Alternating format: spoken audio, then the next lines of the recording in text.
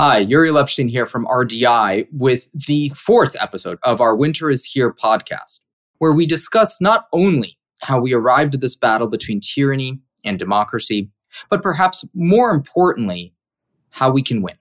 Now, with me today, I have two guests who have incredible expertise not only on Russia or China, but on dictatorship writ large. Olga Lautman is a senior fellow for the Center of European Policy Analysis and a co-host of the Kremlin File podcast.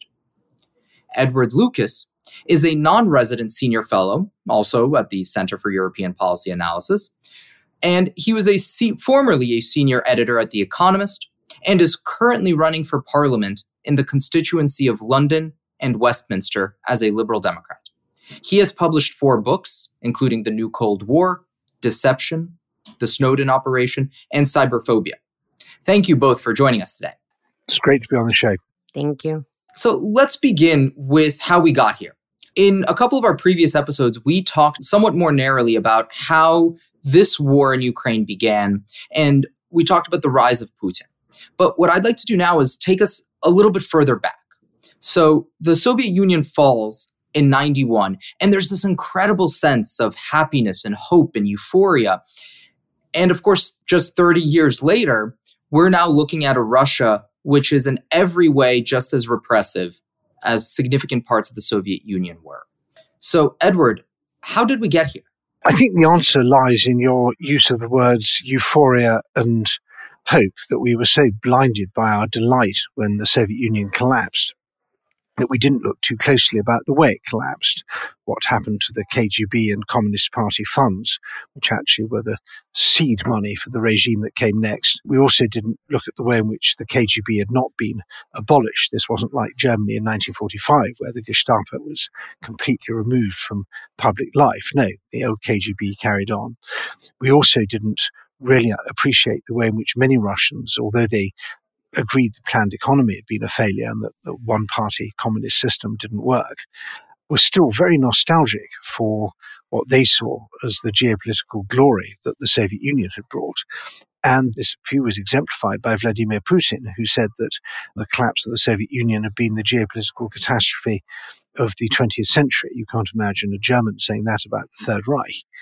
And that really set the stage for what happened next, that there was the Karaganov Doctrine, the idea that Russia has the right and indeed the duty to interfere in neighboring countries on behalf of a loosely defined category of people called Russian speakers, which in fact would include me and Olya, and we would not want anyone to intervene on our behalf. And it means that Russia, even when it was the fundamentally, supposedly benign Yeltsin era, Russia even then had a problem with history and a problem with geography, a problem with history that it doesn't understand the crimes and lies of the Soviet Union and their full magnitude, and geography, it doesn't really believe its neighbors are properly independent countries with all the rights to sovereignty and security that go with that. So it sounds like what you're saying is that the euphoria that we felt at the end of the Soviet Union was very much premature, that it wasn't justified. If we try to imagine an alternative world, what could have happened in the 90s that might have led Russia down a different path? One can spend all day with might have beens.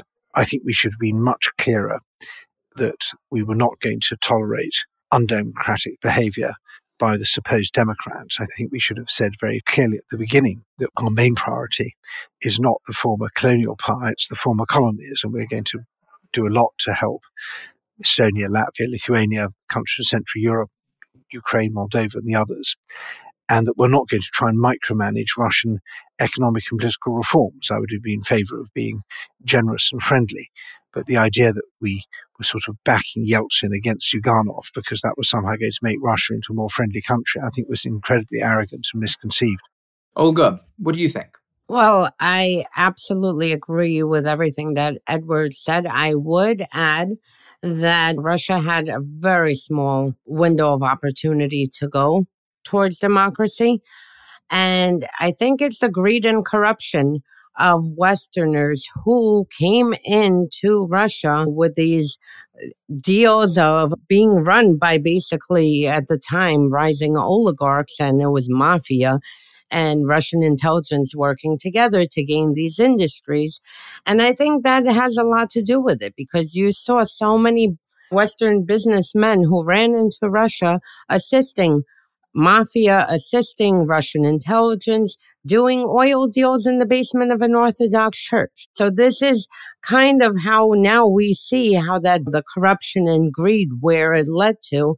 And unfortunately, it had to take Ukrainian blood being spilled so publicly through social media videos and media for finally the corruption and the faucet to be shut off, or at least begin to be shut off, because we still see hesitation in fully trying to stop the flow of Putin's money.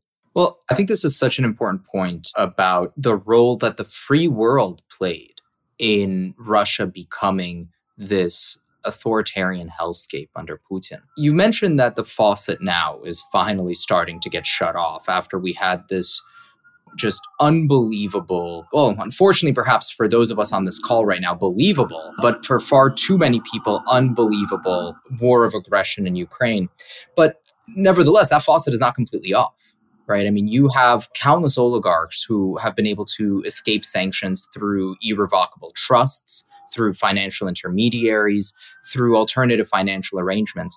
So I wonder if you could give us a sense of what is the status of that kind of Western faucet of financial support for the Putin regime, and what more could be done to limit its flow? Well, I think first and foremost, the oil and gas business needs to be shut down completely. Europe needs to stop buying it from Russia because this is what supports Putin's regime. And we still have countries like Germany who are buying energy. And this is funding basically the war crimes that Putin is committing in Ukraine. Because right now, if they were to cut the energy deals off, for starters, that would, right now, domestically, the economy is very pressured. Putin wouldn't have the length of time he needs to complete his objectives inside of Ukraine because he'll run out of money. He can't continue to run a war when there's no money flow coming in. But I just saw recently on Twitter, I passed through it, that there was just billions of dollars deposited into Russia, a payment made. And I mean, this is money that is being used to fund Putin, in my view, committing genocide, war crimes at a minimum, genocide on a bigger scale inside of Ukraine. And I think that's what has to be done. And then as far as we have to get more countries on board, because why is Abramovich docking his yacht in Turkey, who is a NATO member? Really, I mean, if we want to clamp down, first of all, this is more than I ever thought I'd see in my lifetime. I don't know about you, Edward, but for me, I never even thought we'd see half of what is happening right now. So we're moving in the right direction. And finally, people do realize there's a problem and there's no in between, because countries were so scared to actually have a clear foreign policy of naming Russia an adversary who is attacking our democracies. I mean, Russia has been attacking every single country in Europe, in US, Canada, running disinformation and division campaigns, and yet not one country had a clear policy of saying Russia is an adversary. Unlike with the Cold War, we knew the Soviet Union was the enemy. So I want to hop on the energy point here. So you pointed out the danger of Europe's energy reliance on Russia. Now, you of course have Germany, which gets, I think, about 37% of its oil from Russia. And of course, Germany has been, shall we say, very hesitant to turn off that spigot. Meanwhile, the UK has, of course, been willing to do so. But the key difference here is, of course, the UK only received 8% of its total demand from Russia. And so, Edward, as someone who's on the other side of the pond, what do you think are the prospects of European energy? Is there a chance of Europe weaning itself off from Russia? What would it take for that to happen? I think that the infuriating thing about this is that if we'd started 15 years ago, even 10 years ago, this wouldn't be a problem. We've created an enormously difficult, costly, risky dilemma for us, where we either are feeding Putin's war machine or we're taking some big hits to the welfare of the voters who don't like being cold and don't like being jobless, and to our economic prosperity, particularly in Germany. Now, we can do it. I lived in the Baltic states in the winters of 1990 to 91, 91 to 92, and we didn't have heating, and we lived indoors with our ski clothes on and boiled kettles and walked everywhere because there wasn't much petrol. So you can do this. And if anyone complains about it, I'd ask them if they'd rather live in Mariupol. I'm not sure live is the right word for what's going on there. But we're not used to this sort of economic sacrifice. And it's unnecessary. If we had built big electricity interconnectors to Iceland and Norway, we would have many gigawatts of capacity, terawatts even, basically free renewable energy from geothermal and hydroelectric power in Iceland. We could have started building more nuclear power stations. We could have got serious about energy conservation. Germany didn't need to close down its nuclear power stations. To echo what Olga was saying earlier, Russia doesn't win because Russia's strong. Russia wins because we're weak.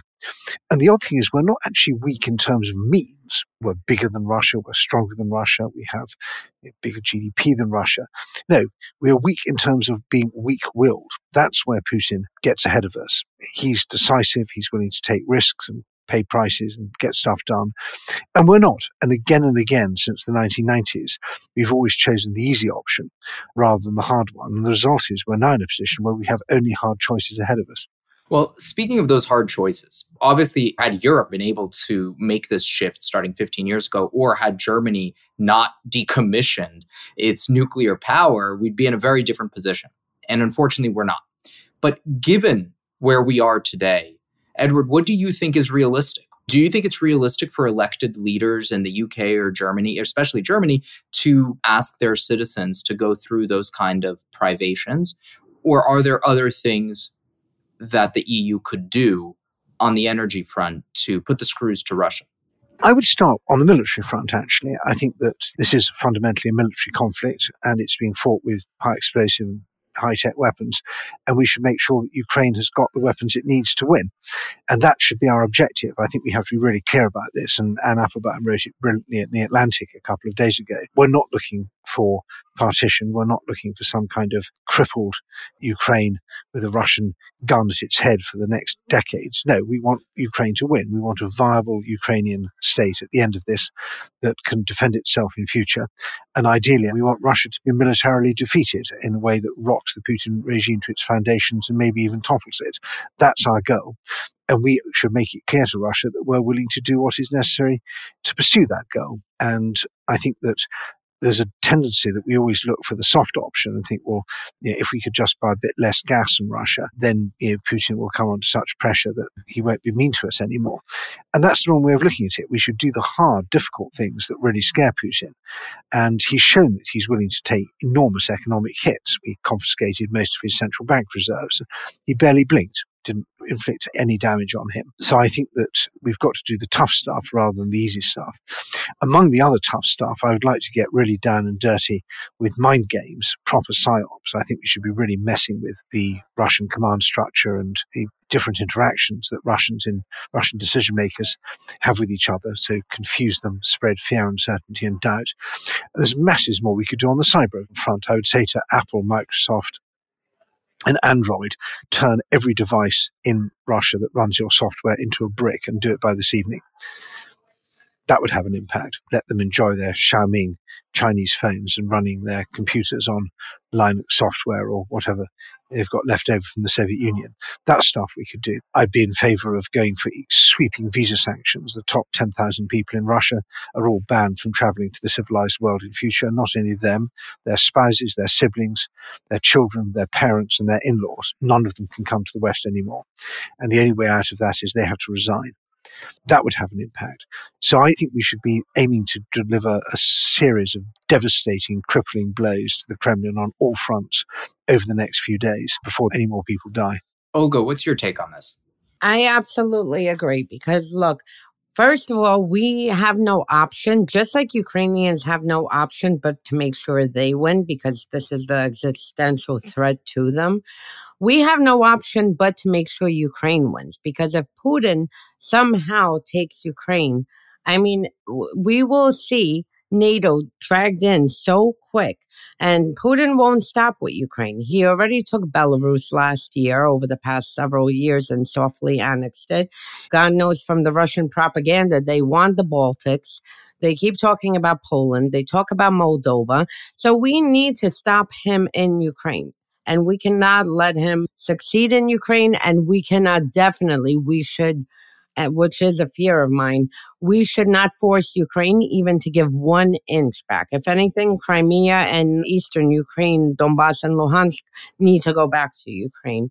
Because right now, not only is this the future of what happens with Russia, but it's also the future of what happens with China. If China sees us blink, we're going to have more problems down the line. And we have to show that when we believe in something, sovereignty of a country, that we will do everything to make sure that country remains sovereign and support them with all means we can. So both of you have expressed what amounts to a very strong position on what Russia's doing and asking for very significant investment in terms of military, in terms of economics from the free world in order to defend a fellow democracy in the form of Ukraine. Now, there are many people, certainly we've seen them on Twitter, we've seen them in the media, etc., who would call this position essentially asking for World War III. That's a position that I've heard frequently articulated. And I think Anne Applebaum had a pretty strong response to it, actually, in one social media exchange. I believe it was with Tom Nichols, where she pointed out that whether we offer a strong response or we don't, either way, we're rolling the dice because we don't know what Putin's going to do. We don't know if he's going to continue to escalate. In other words, he is just as likely to escalate if he senses weakness as he is if he senses strength. Is that your sense of this position? In other words, one, are you afraid of what might happen? In other words, if we take these measures that you're calling for, is there a sense that those measures could take us down a road that we might not necessarily want to go down? Or do you believe that the threat to ultimately be great if we actually don't take those measures? I think that the risks of inaction are much greater than the risks of action. And at every stage since the early 90s, we've always chosen the easy option. And the result is that things have got worse. And we have no good choices. It will be extremely dangerous and risky. And I do not at all exclude that Putin will use chemical weapons against Ukrainians. We've certainly seen what happened in Syria. And I don't exclude that he will use a nuclear weapon, probably not to attack NATO, but he will certainly try and scare us, because he knows that in the thinking, particularly of the Biden administration, but also in swathes of kind of quasi-pacifist Europe, people think that escalation is the worst thing that can happen. And the absolute priority is to avoid anyone detonating a nuclear weapon anywhere. And that puts Putin in a very strong position, because he knows that he has lots of nuclear weapons, including ones with very low yields, far smaller than the Hiroshima bomb, which is so etched in our memory. He could detonate a nuclear depth charge, some remote corner of the world. It wouldn't necessarily have to lead to any human lives being lost.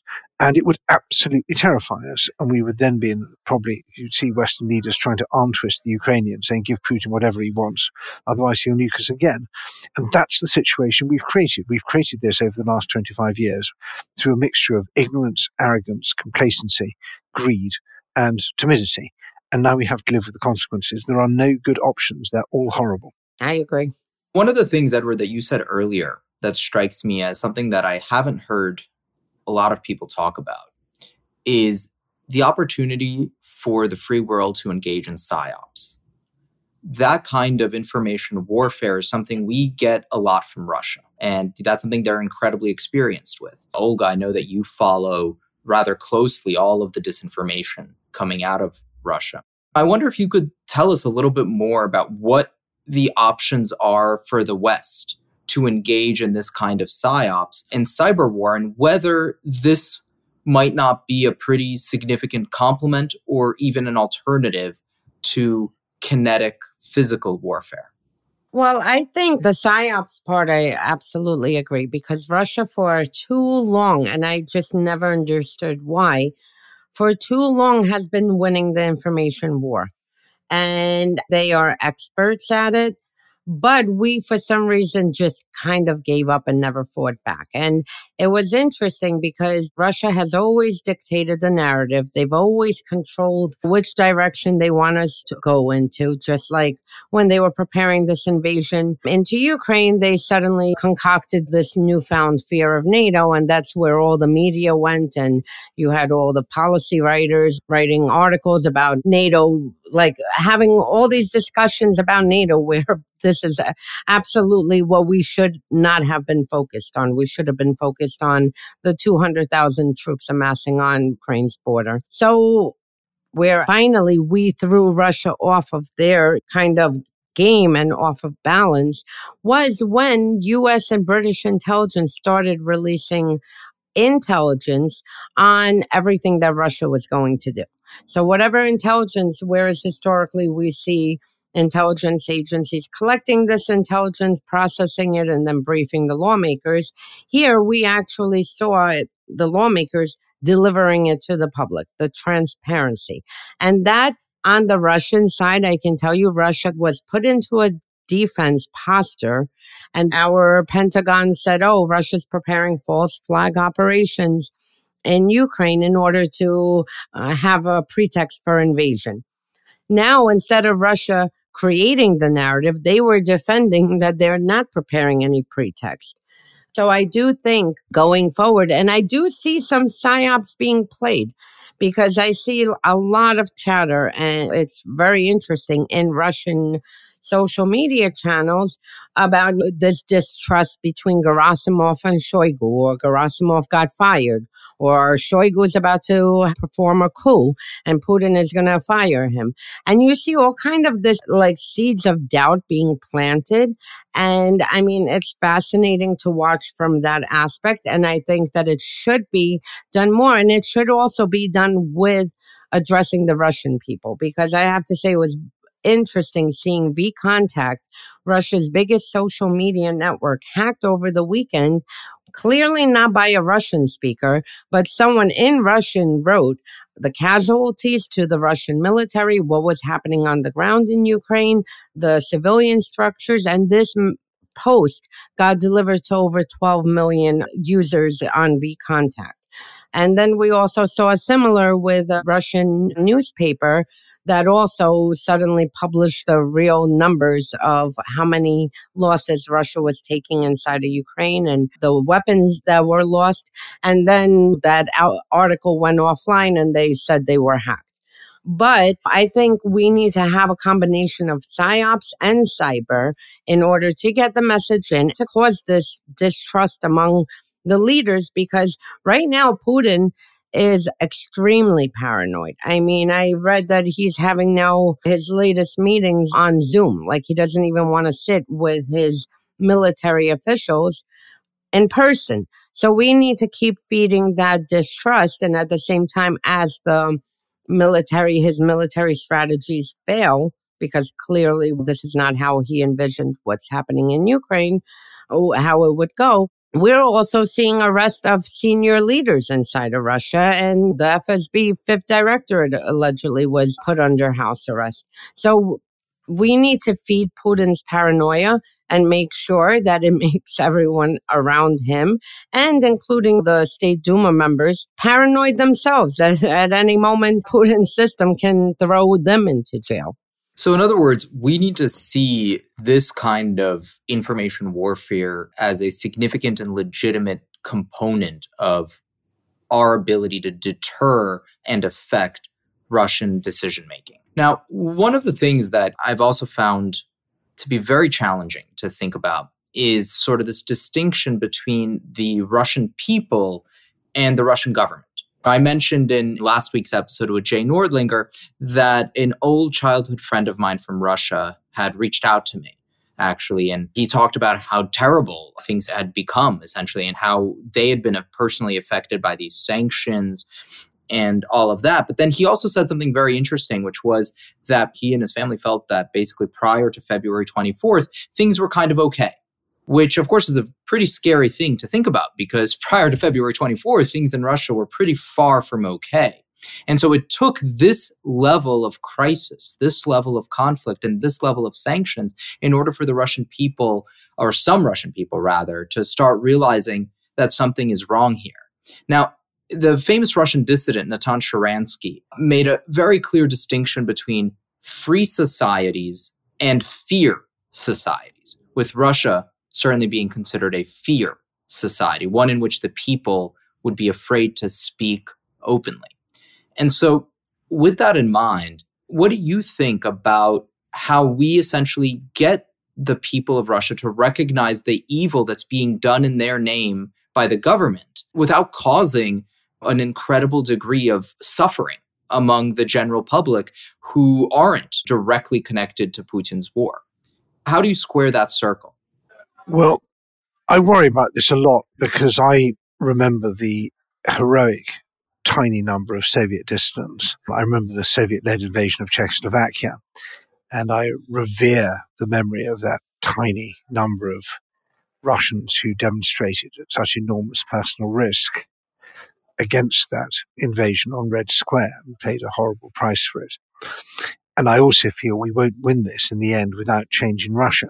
If Putin wants to depict Russia as a besieged fortress where you have to sacrifice everything to defend the motherland, and if we do things that make that easier for him, question hard if that's the right thing to do.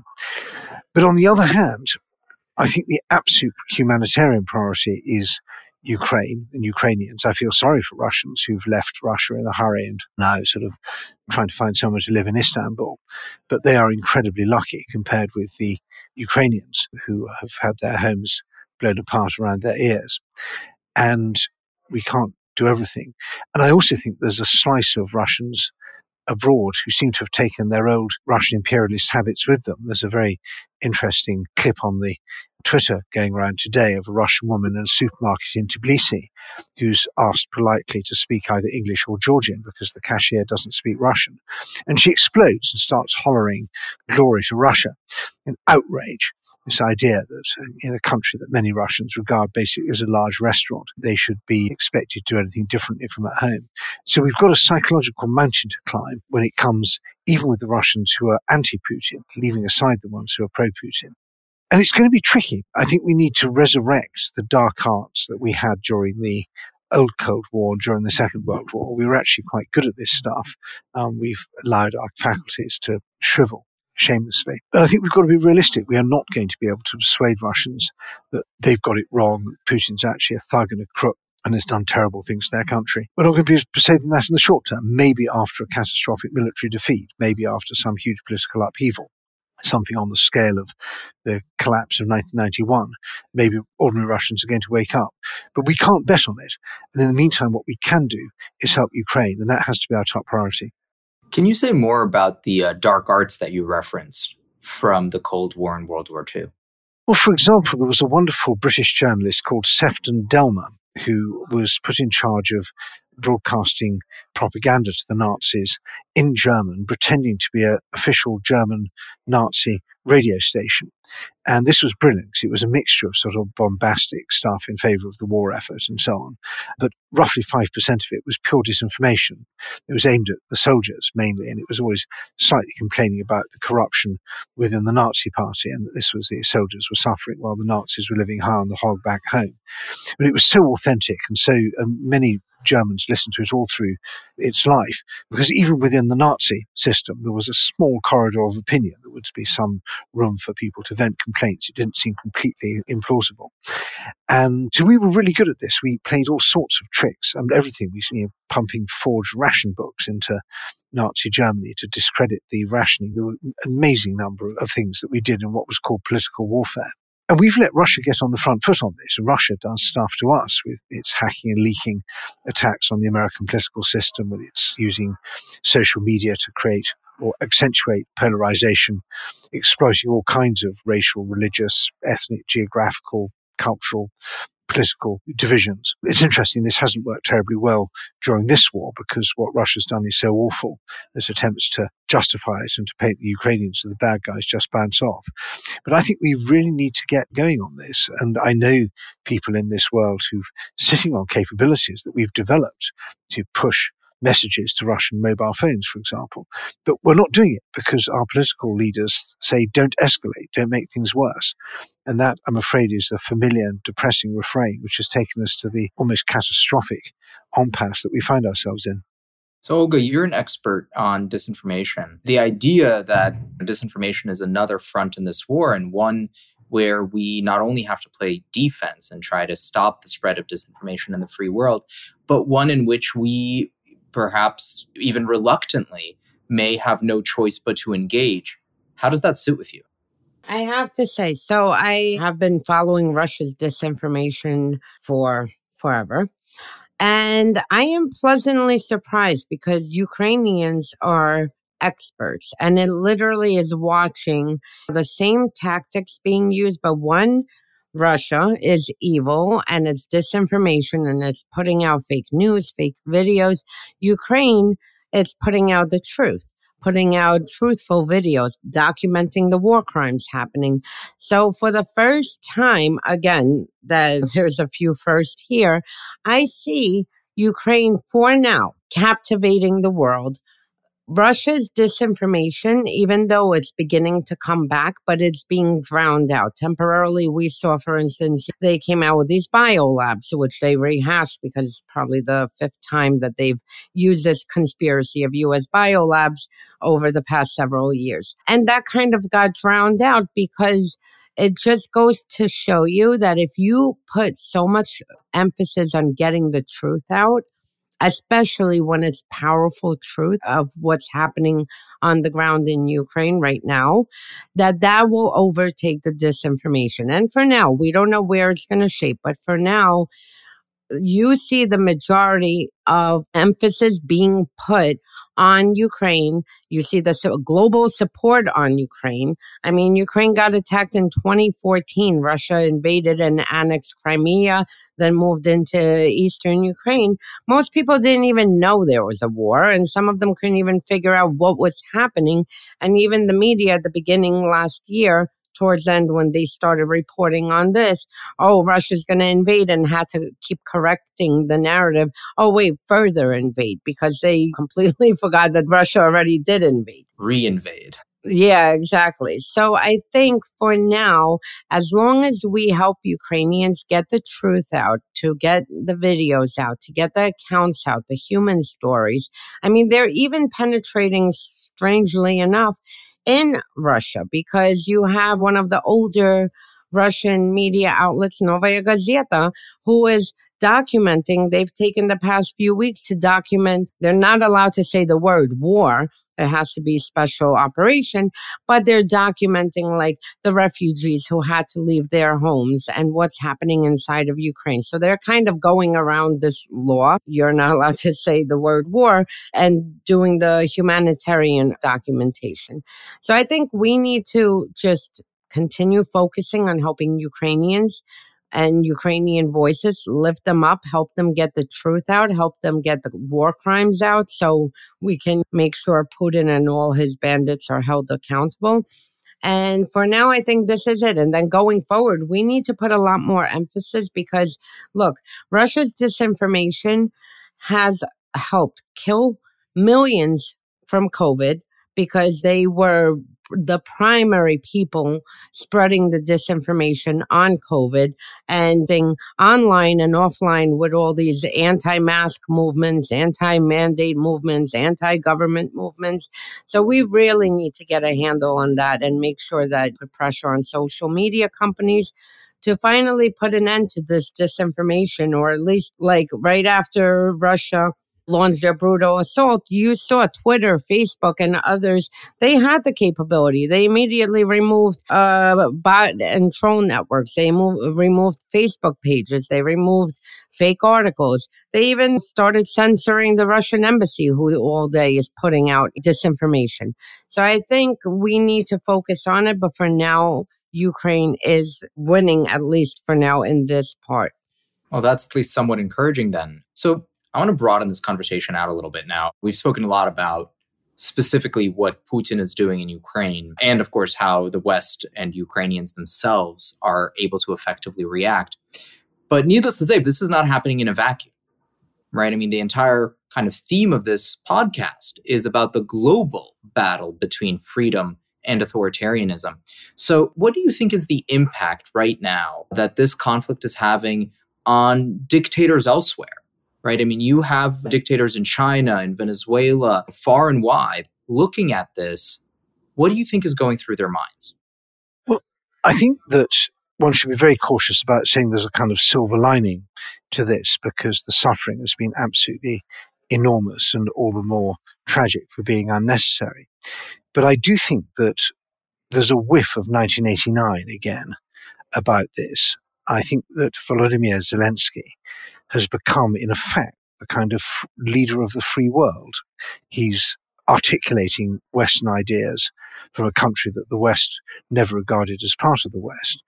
And he's bridging the culture wars extraordinarily. He's something that you can support if you're a strong, patriotic, conservative nationalist, or if you're a left-wing anti-imperialist. You're both on the same side. It all fits together in the Ukrainian context. And it's magnificent. Some of his speeches have been better than others, but I think he's, as a professional communicator, he's perhaps the most able figure we've seen in public life, I would say, for decades. And he's, even Václav Havel, who I was friends with and who I revered, was in a way kind of an anti-star, because he rather would ostentatiously not go along with the kind of conventions of international television media appearances. One would almost have to go back to Ronald Reagan for someone who seems so completely comfortable in communicating and has such simple, powerful messages. And I think that's really woken things up. We see Europe rejuvenated. We see all sorts of old animosities put on one side in highly polarized countries such as Poland, as people get on with the really serious stuff of helping the Ukrainians, refugees, and helping Ukraine defend itself. So I think we may be in a kind of moment where the global democratic recession in democracy starts bouncing back, and people start saying, gosh, these ideas really are worth dying for. Freedom doesn't come free, but that makes it all the more precious. So you noted that this could almost be seen as a silver lining, as really horrible as it is to say something like that, given the sheer terror of what's happening in Ukraine. But with that in mind, clearly this is a unique moment. And potentially, I think this could be an inflection point in which the free world finally recognizes that it is in a fight, whether it wants to be or not, with the authoritarian world. And that in order to win, it must first decide to fight. So what do you believe that the free world can do now, not just in this moment, but rather in the coming months and perhaps years, to leverage this newfound unity and to start pushing back against what Freedom House has, I think, quite powerfully demonstrated has been kind of a 15-year trend of democratic backsliding? I think I agree with Edward. I think we are at this point where we finally have a way to move forward. I do worry with some of the decisions being made because, for instance, in order to stop Putin, President Biden went to Venezuela. I don't think you can go from one dictator to another dictator in order to solve the problem. I think right now, finally, with all the anti-corruption measures being taken, we are at a point that we can have the potential to clean everything out, or at least a good majority of it, and then move forward on a cleaner slate and a more transparent slate. Because, I mean, we need to have new laws enacted. In U.S., you can buy, which all the oligarchs do, you can buy real estate, millions of dollars, through shell companies, to the point that no one will even be able to find out who the owner is. So we are at a point that we can, even for the kleptocracy part, design laws and put things into place so we don't get to this point again where everyone is so dependent and everyone is so busy profiting off of this corruption, to the point that they won't respond properly when need be. And we've seen it over and over again, because people ask, oh, so what's the big deal if oligarchs put money, for instance, in US or in London, grad? You see, they invest the money here, and then when Putin commits an atrocity, whether it be an attempted assassination of Navalny or an assassination or an invasion, You have the lobbyists and lawyers who are quickly fighting lawmakers, lining some of their pockets in order to water down the sanctions. And then a lot of the reason we are here is because over the past 20 years, Putin has committed some of the most unthinkable atrocities. And by the time the West went to deal with it, they had this sanctions package and measures. And then after all the lawyers and lobbyists got involved, it was pretty much insignificant and sanctioned some officials inside of Russia that don't even leave Russia. So I think this is where we can have a lot of room for improvement. And we should not go to other dictators right now to help us resolve the problem with Putin, because we should have enough strength between all the free countries to come together and to use all the solutions we have, the innovations of each country to move forward, whether it's helping Germany find new energy supply or helping another country fight disinformation or whatever it is. We have enough resources between the free world to work together without going to Venezuela or China for help. And I think I would just want to underline that we are so much bigger and richer than Russia. The free world, broadly defined, it's 1 billion people. It's a 40 trillion GDP. We are only losing this because of our inability to coordinate and decide and see ahead. Almost all the weaknesses are self-inflicted. Nobody made us do this. We did this to ourselves. And what's so outrageous is that the price of this is being paid not just by some sleepless nights but for decision makers in Western capitals, but in tens of thousands of people killed or maimed and millions of people having their lives ruined in Ukraine. And these are the people, the East Europeans, who warned us in the West again and again and again about what was happening in Russia, and we didn't listen. And with that, thank you all for listening to this episode of Winter is Here, brought to you by the Renew Democracy Initiative on Substack. Now, at RDI, we're committed to pulling American democracy back from the brink and restoring its place as a global beacon for freedom. If you'd like to support the show, please subscribe for free in your podcast player and share the episode with a friend. Or become an RDI subscriber at renewdemocracy.substack.com or rdi.org. Thank you again for listening and supporting our continued fight for democracy.